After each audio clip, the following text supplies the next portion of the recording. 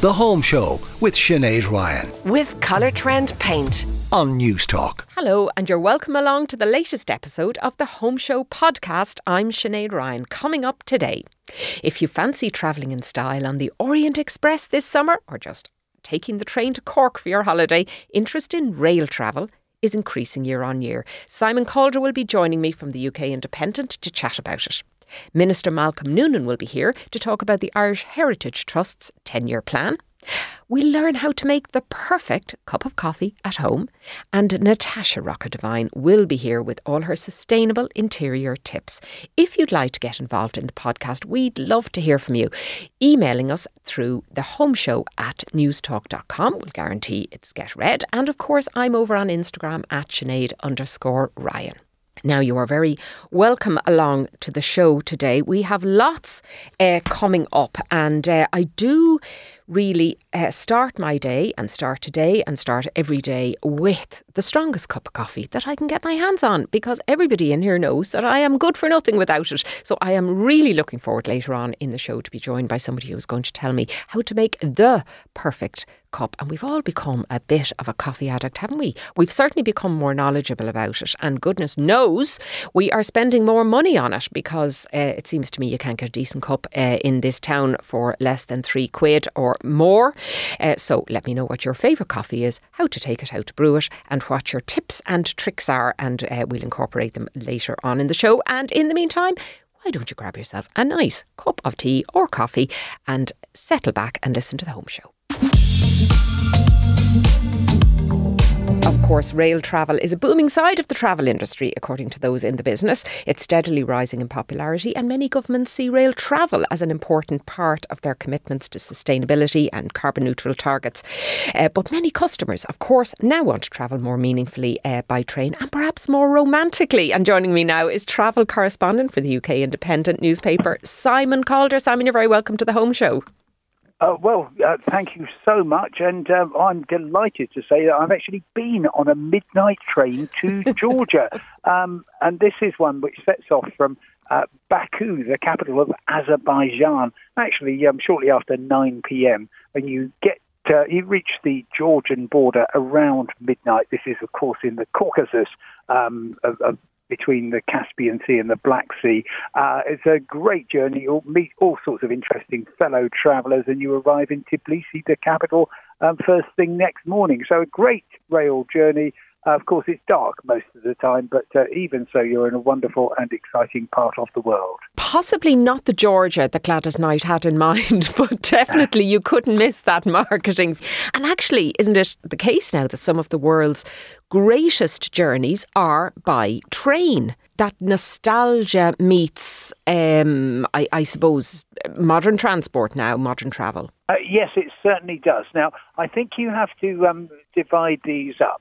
If you are talking about the Orient Express, now that is actually a historic train that doesn't run anymore. It used to connect Paris with Istanbul. However, what a lot of people will think of is the Venice-Saint-Pont Orient Express. This is a century old, and by the way, the plumbing has improved, but still not perhaps up to 5-star standards yet.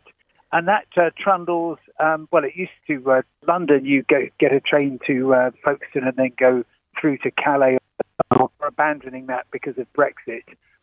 So you'll now pick it up in Paris and travel across the Alps to Venice. So that's a great trip. However, it is enormously expensive. Think a couple of €1,000, and you will therefore be much better off, for example, as I've done, following the line of the old Orient Express, which will take you all the way from Paris towards the Balkans. I've done this in places like Serbia and Hungary. It's a fantastic line, and you really do feel as though you're reconnecting with the past while at the same time paying very reasonable prices. And there are some other journeys that I think kind of evoke that. I mean, you're getting an ever-changing landscape and you're getting to kind of visit new countries with great leisure, and you're avoiding airports, of course, which is always a good thing. The Blue Train in South Africa, I mean, most people will have heard of that, or the Maharaja's Express in India. I mean, these are fantastic journeys to do. They certainly are, and it's terrific, as you say, to travel by train. However, I would always prefer, certainly in South Africa, just to be on the ordinary train. It's very good value, and furthermore, you meet the local people rather than lots of rich tourists. So that's my kind of that's my general preference. Indian Railways, by the way, the biggest transport undertaking in the world. It carries, I think, something like 20 times more passengers even than Ryanair. So that gives you some idea of the scale of it. And Indian trains, you've got the whole world there. It's just a wonderful way to reconnect with humanity. So some of your favourite journeys then are not necessarily on the 5-star kind of experiences. No, and look, I'm currently on Achill Island in the far west, and of course this is connected, or it used to be connected, with the fantastic old Great Western Railway. Great Western and Midland Railway opened in 1897 between Westport and Achill, and that's now splendidly being converted to a greenway, so you can cycle along it. But in terms of active railways on the island of Ireland, well, I think actually just travelling south from Dublin to Wexford along the Wicklow coast is spectacular.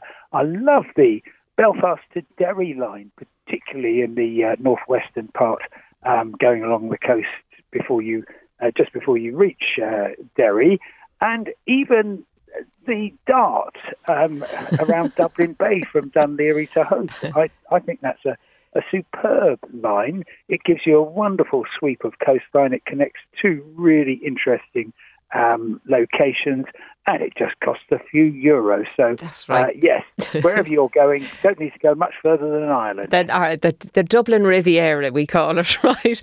And in terms then of people who don't want to splash out the thousands and thousands, and by the way, it is a lot of money to do one of these super grand journeys across continents.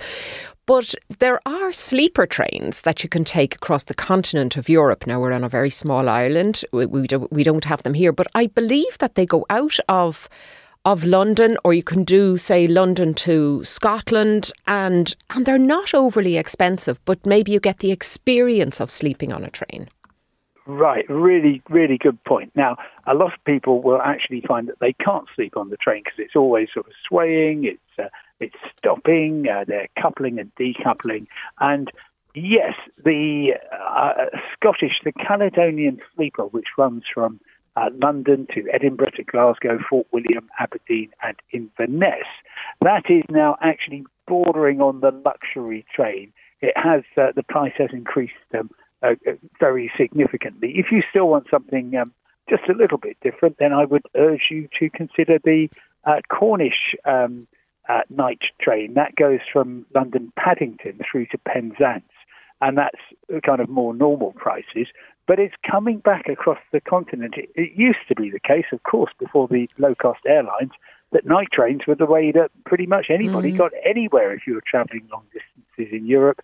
But there is a new company just starting up in the coming week, European Sleeper.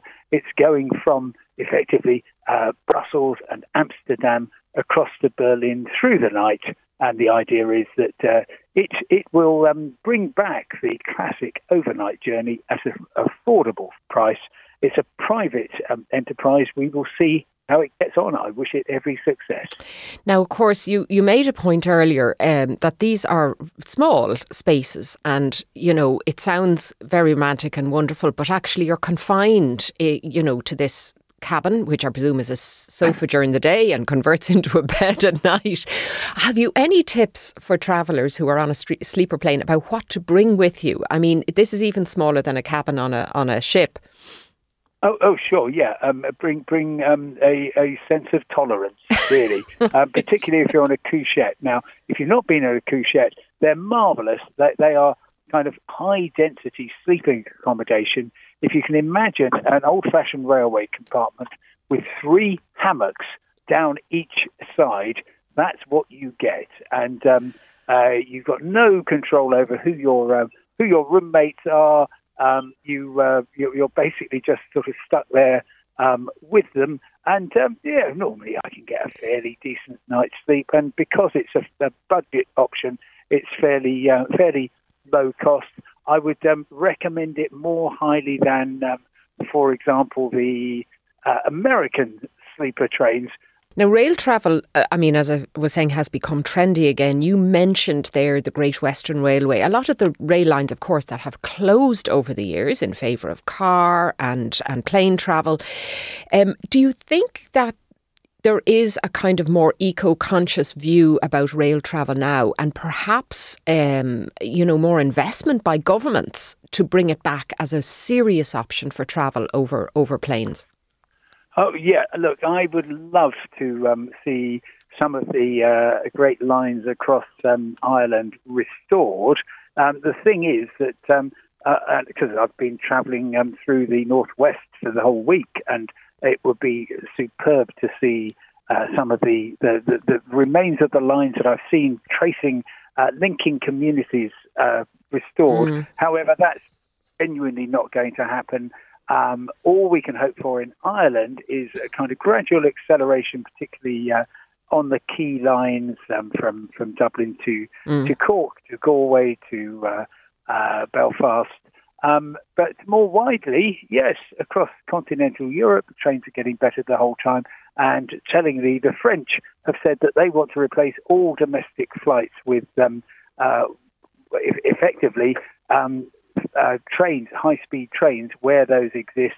Having said that, if you look at the detail, really there is, it's only going to affect about 1 in 20 domestic flights within France, and actually many of the routes are still perfectly on sale. So it's a combination of taxing aviation and improving rail services will get us there, but it's going to be a slow old journey. It is indeed, and it's such expensive money to put in the infrastructure. Are you able to tell us why you're in Ireland, and specifically Achill, Simon?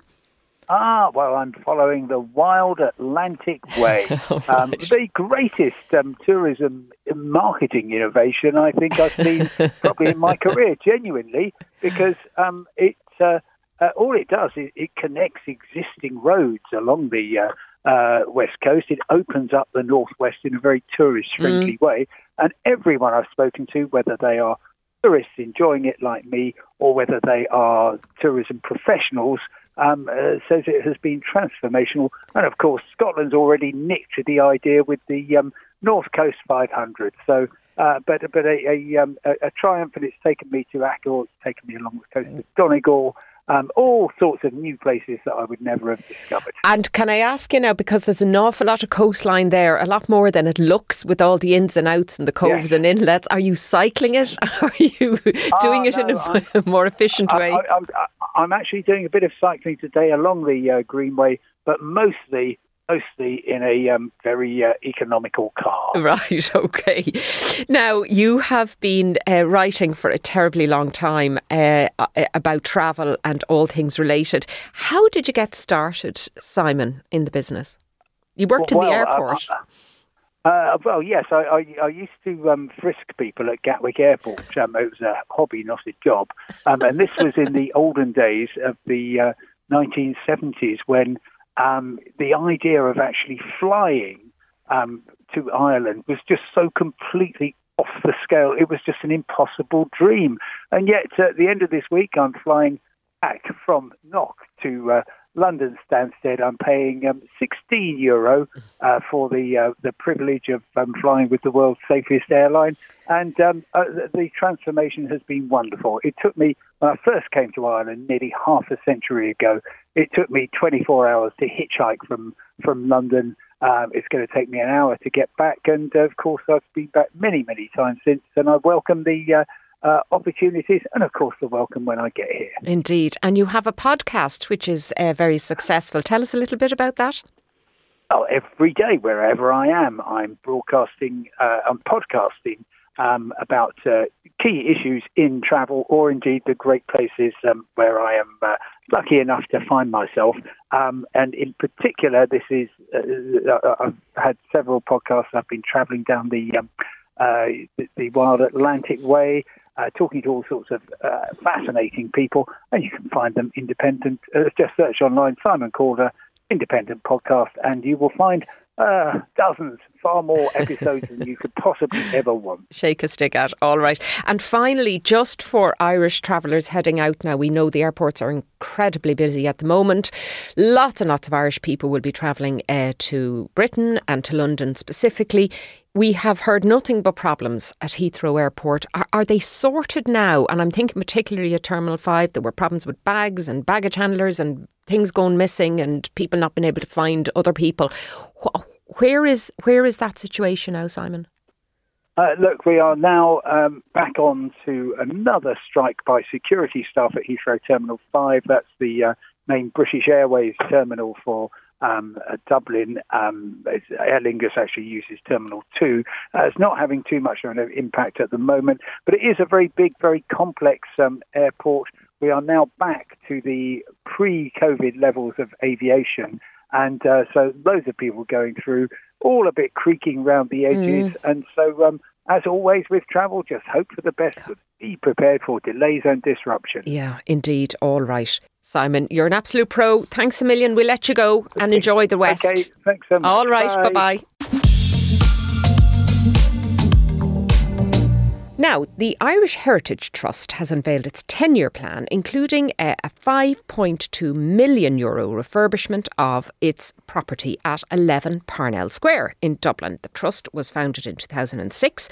It's a national organisation with 4 landmark heritage properties currently in its portfolio. I'm joined by Minister Malcolm Noonan, Minister of State for Heritage and Electoral Reform, to chat about this. You're very welcome to the Home Show. We have had you on before, so you're welcome back. It's great to be here. Great to be back again. Now, talk to me a little bit about how the Heritage Trust operates and why we have it and what it's all about. So the Heritage Trust, as you rightly said, was set up in 2006 as a not-for-profit and a registered charity, and its role really is to provide that middle ground between public heritage organisations such as the OPW and our National Monument Service and the owners of private property. So its job really is to straddle that gap that perhaps is not there sometimes with particularly large heritage estates that have complex management needs, and the idea around the trust is to be able to generate tourism and local employment opportunities, to strengthen people's interest in these heritage estates, and to foster wider engagement through community participation. And they have a very large volunteering programme, which I've met most recently in Johnstown Castle. I think currently they have about 400 volunteers, which is phenomenal. So they're out literally working in the gardens. Are these people who have an interest in kind of old houses and gardens, or are they on diversion programmes, or where do you get them from? They are all of the above, and the people I met come from very diverse backgrounds. Some retired, some looking for other job paths and job opportunities, and using volunteering as a pathway through that. But all of them bringing amazing skills. I mean, I met professionals, people who have very really specific skills around heritage conservation, around picture frame gilding, around craft gardening. Traditional joinery, thatching, all sorts of skills that they bring to the fold that are there to support the management of these heritage properties. And particularly in Johnstown, where they have a fantastic rural museum there, they're the curator of that. They're doing amazing work just in when the public come in, that interface with the public around highlighting the importance of these places. Yeah, and we've 4 in the trust. So Johnstown Castle, as you mentioned, down in Wexford. Strokestown Park, of course, lots and lots of people will be familiar with in Roscommon, because that has the Famine Museum and it has all the old skills, and we've spoken to them before on the show. Fota House, I don't think maybe many people realise that is in the trust. But the other one, which I'm not familiar with, is 11 Parnell Square. Tell me a little bit about that property. Yeah, 11 Parnell Square is really interesting, and being from Kilkenny, there's a Kilkenny connection with the Butler family, obviously, and so the Parnell Square is a really wonderful historic property that was constructed back in the 1750s, and one of the first townhouses on that really important Georgian Square, and I think it started off as a family home to the 17th Earl of Ormond, John Butler, and he was an MP from 1740 to 95. So one of the butlers of Kilkenny Castle and the descendants of the 10th Earl of Ormond, and he constructed the house in a very beautiful style and a 4-storey over basement 5-bay Georgian building. It has a very interesting history in that it later became a civic building right up to the 1980s, I believe, for Fingal County Council. So it had to be refurbed back then to its original. It did, yeah. So there's a council chamber in there on the second floor, and it's an amazing space. All to all intents and purposes looks like a council chamber, beautiful oak panelled walls, and because these were very grand, large houses in their day. They were. I'm thinking 5.2 million. A lot of people will think that's a great deal of money, but it doesn't go a little does not go a long way in these properties. What kind of restructural work had to be done? It's going to be really significant. I mean, I got to walk through the property on the day of the launch of the strategic plan, and of that 5.2 million, 25% of that is philanthropic funding, which is really great to see, and that's coming from when it is completed, it obviously is already home to the Irish Heritage Trust. It'll also be home to Poetry Ireland and to the Irish Landmark Trust. So there'll be a number of tenants in there. I met with Poetry Ireland there as well, and they occupy a lovely space there. So 5.2 million, you literally wouldn't see it particularly in a complex conservation project like this. It also has to meet fire reg standards, and it has to meet access standards. So in terms of the building, so there's elements of it that will have to be contemporary. In terms of an add-on. You're talking about like ramps and rails and all that kind of thing in a building which was absolutely not designed for any of that. More lift infrastructure, and that would be probably added on to the rear of the building. But it has, beautiful features on the back of the building as well as it has on the front. So you have to protect all of that. So some of that infrastructure can be placed inside the frame of the building. Yeah. So it's in many ways it's really around good conservation architecture, around designing that in such a way that it is inconspicuous and not intruding on the historic fabric, because the building internally it's able to tell its stories through the various interventions that have taken place through the centuries. More recently in the 1920s and 30s, where there's an Art Nouveau style of lanterns and wallpaper and handrails in it, and then there's the council chamber, which I think could be a fantastic space for debates, for talks, for recitals. There's the beautiful old pull-down maps of the constituency and the mayor's top table. All of that is there, and it's just really special to see it. So I think they have a huge challenge ahead, but I think there's no shortage of conservation expertise in this country, both from architects and skilled professionals to carry out the work. and I think probably no short of will, both inside and outside government, at recognising the importance of our heritage and not trying to kind of God forbid, turn it into a hotel, or, seems to be the case in every second building, certainly in Dublin at the moment. And I was down in Cork recently, it's the same there. So that energy that needs to be put into refurbishing, expensive though it is, and specialist that it is. And I don't want to be kind of accused of whataboutery, but there is always that dichotomy when you're looking at money of this level, that what other use, what's the foregone cost of spending something like 5 million quid on one property here, when you have so many other needs. Just even in accommodation and property needs, it is a difficult circle to square, Minister? I don't think so. I think if you look at creating a building like this as an exemplar on a historic square in Dublin, if you look at places like Mountjoy Square in Dublin, where there's a fantastic community there, there's the opportunity to use buildings like this from a learning point of view to repurpose so much of Georgian Dublin back for accommodation for people to live in, for social housing. And there is an example there in Gardner Street as well, where a number of properties have been repurposed back into social housing. So there's, I think this is an investment.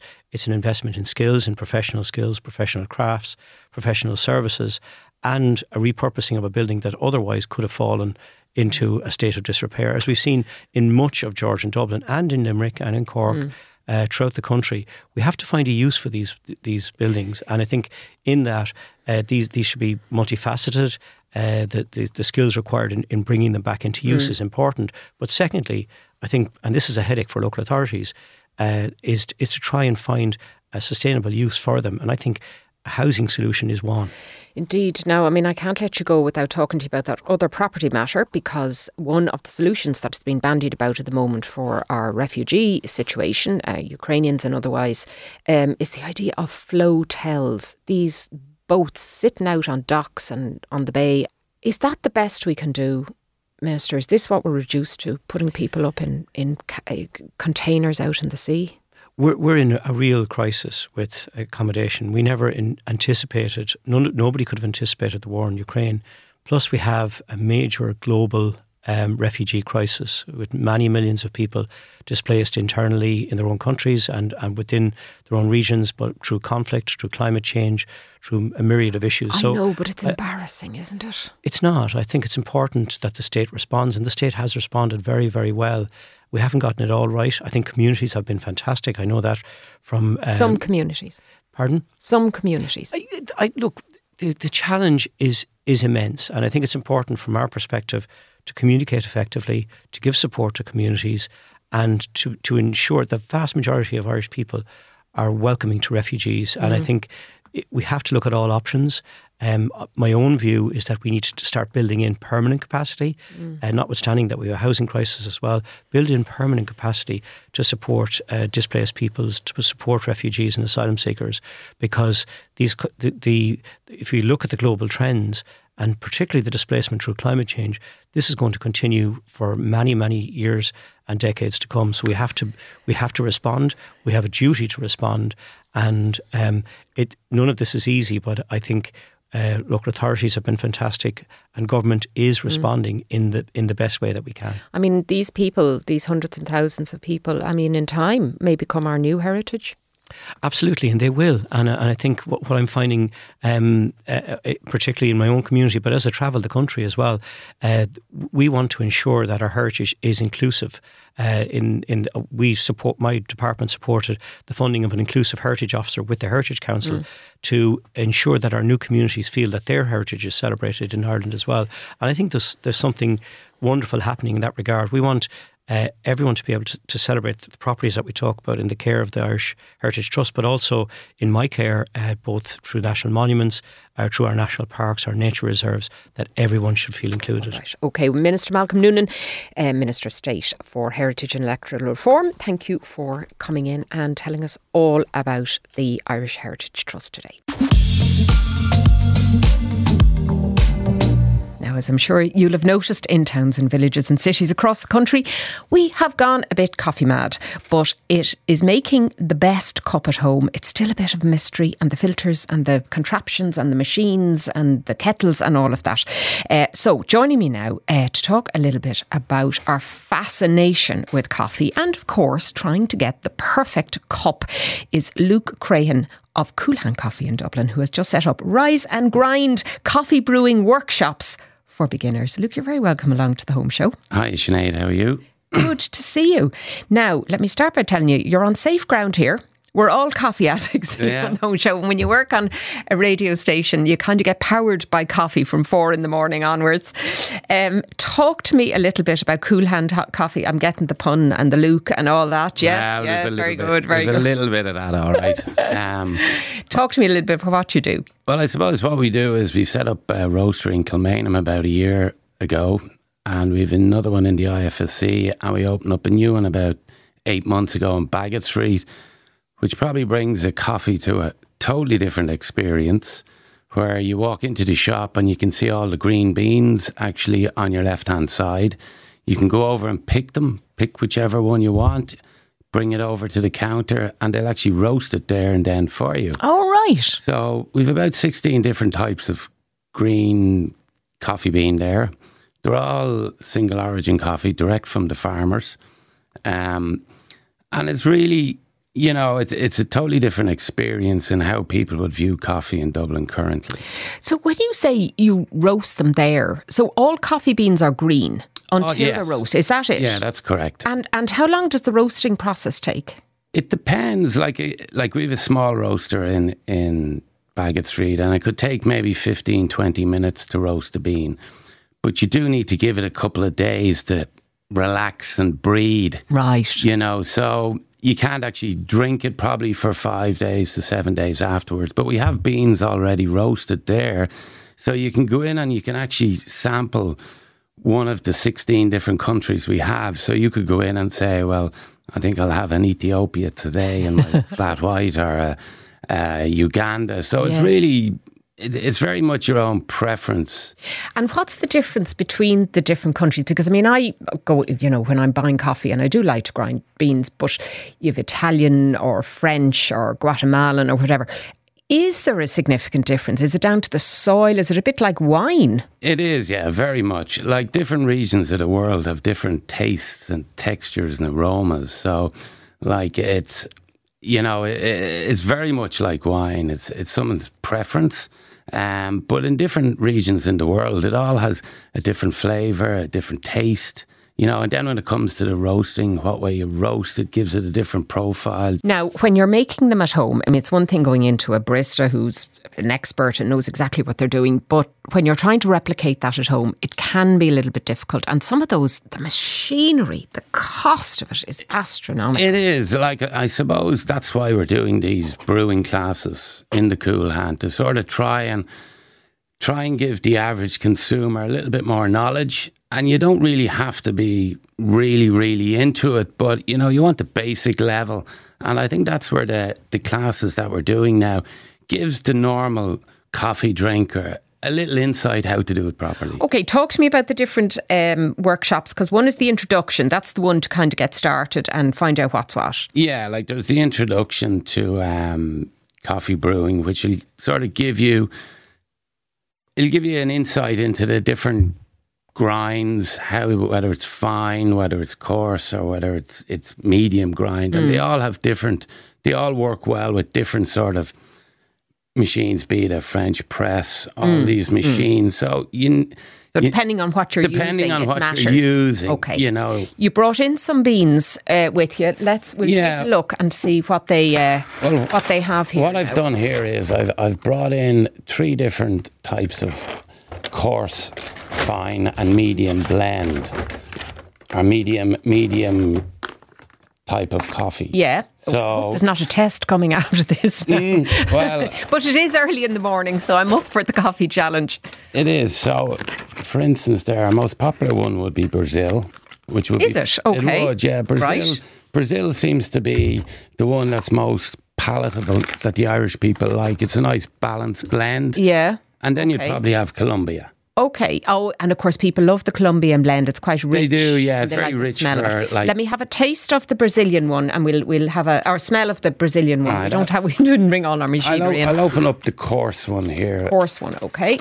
Does the smell change depending on the grind? It does. You tend to find the finer it's grind down, the more rich it is, and that goes for if you were looking for a quicker espresso type taste, a richer taste. All right, let's have a sniff. Smell there. That's the coarse. Oh, it is delicious. That's the coarse grind. Gorgeous. That's Brazilian. That's a coarse grind. That looks quite fine to me now. Yeah, that's a coarse grind, and that's ideal for the French press, which takes a slightly longer process, you know, and it's a slower, getting the flavours slower out. All right, and this one is then? A medium. A medium. Oh, yeah, you can see it looks a little bit different there. Okay. Oh, yeah, I can see it's kind of... It's a little softer, maybe, It is that yeah. it? A little less intense. It is, yeah, and that's ideal for the AeroPress. Oh, they're posh now, aren't they? Oh, they are. Everybody loves those. And this is the fine blend. Okay. Even though these are all Brazilian coffees, there's a distinct difference between the smell there. There is, and that's ideal for I like mocha. the first one, but that's only because I like it a bit strong in it. Okay, and what's your own personal favourite, Lou? Well, I'm actually probably more of a flat white man. All right, you know, and you know that's my preference. Very good. And where can people find out more about now the courses and the coffee shop and all of that? Well, if they go onto our website, coolhandcoffeeroasters.ie, all the information is there. The contact details for the people who will be doing the courses, they'll be there, and literally just get in touch. Brilliant. All right. Well, listen, thanks for bringing us very tempting flavours and smells into the home show this morning. We're delighted to have you in, and best of luck with all of that. Thanks very much, Sinead.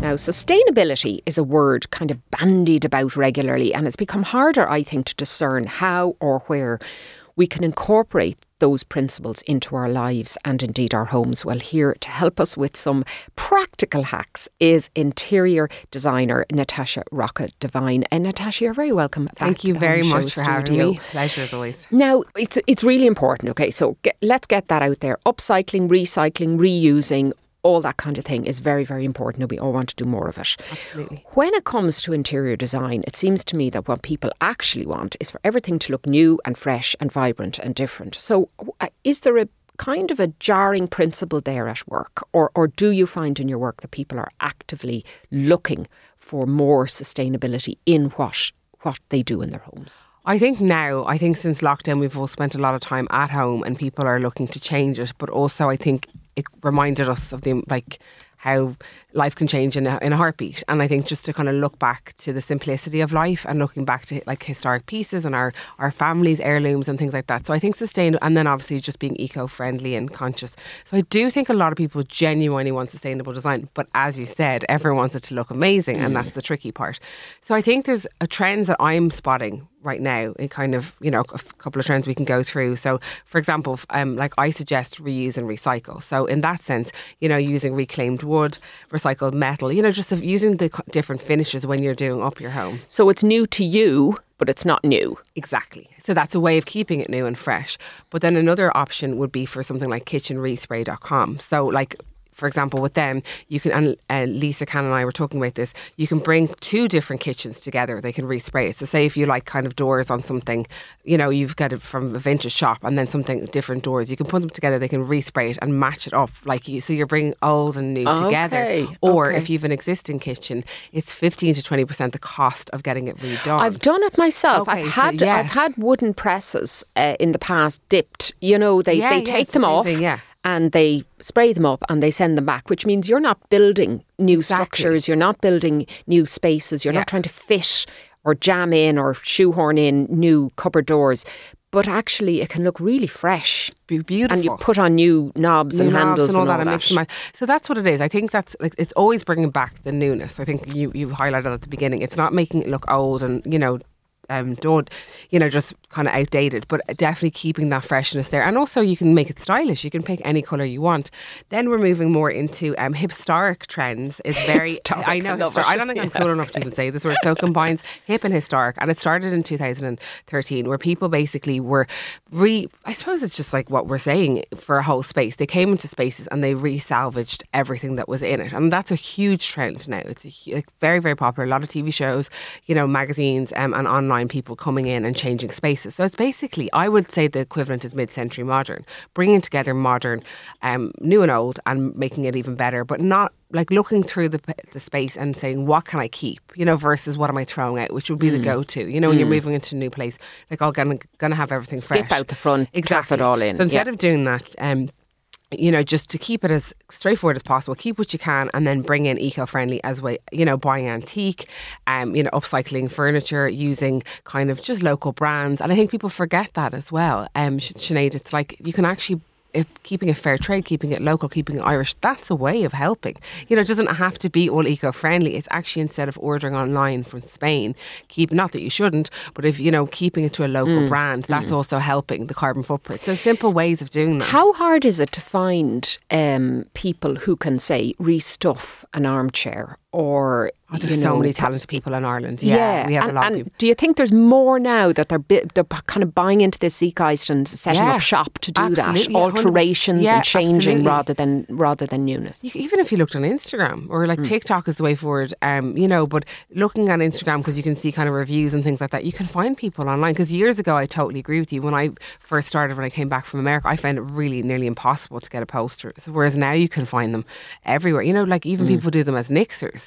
And they'll do it much faster and probably cheaper. So I think lockdown brought a lot of this creativity out of people, and I think people can genuinely help you on once-off pieces. And then a lot of people are trying themselves and doing amazing at it. So I think it's pushing people to test their own limits. To give it a go. Yeah. And maybe starting with, I mean, goodness knows there's enough YouTube videos, but giving it a go with maybe a side table that you're not kind of precious about. Absolutely. Just to try it out. And sand it down and revarnish it or repaint it, or even just put on, you know, stencils and things, especially if it's for a family home. You could make it fun for a children's room, or there's ways around it. But I think that's one thing that I love. I like social media is a blessing and a curse. I think a lot of people agree, but it's so amazing to see what people can do. You just look, like as a designer, I'm not competitive. I'm like looking at people, I'm like, wow, you know, like looking at their talents and what they do in a very simple ways. And I think we discussed it, like taking off the knob, so putting on gold and spraying it green or something, like it's very opulent with a gold, like not gold handles at the end, is really transformative, say for a cabinet. Or, you know, you could put on different legs on a table. So simple tips and tricks. It allows you then, I mean, something as simple as changing knobs or handles means that you can then echo whatever colour you've used in a cushion or in a throw, and then the whole thing just ties together. And it's all very simple. And then bringing in obviously Irish brands and things like that. Just where we've got beautiful talents in Ireland with textures and things. Okay, well listen, if you want to find out more about Natasha Rocca Devine, of course, her Instagram handle, Natasha Rocca Devine. No missing that. And of course your podcast Space to Grow, which is all about interiors and space and how people live and all of that. Thank you so much for joining us again on The Home Show. It's always great to have you in studio. Natasha Rocca Devine, author and interior specialist. Thanks for joining us on The Home Show. Now that is all we have time for on a packed schedule this week. As always, if you'd like to get involved in the show, you'd like to get in touch with us, give out to us, compliment us, ask us to do something, it is by 53106 430 sent by text, or indeed email throughout the week at thehomeshow@newstalk.com. I'll be on Instagram at Sinead_Ryan. And don't forget to check out the podcast if you missed any of the items or would just like to listen back to them again. It is up on the Newstalk website or wherever you get your pods from. Thanks to Aoife Breen producing today. On sound, Stephen McClune and Peter Malloy. Up next, it's Anton Savage. Have a fantastic weekend. We'll be back next Saturday at 8 o'clock. The Home Show with Sinead Ryan With Colour Trend Paint on Newstalk.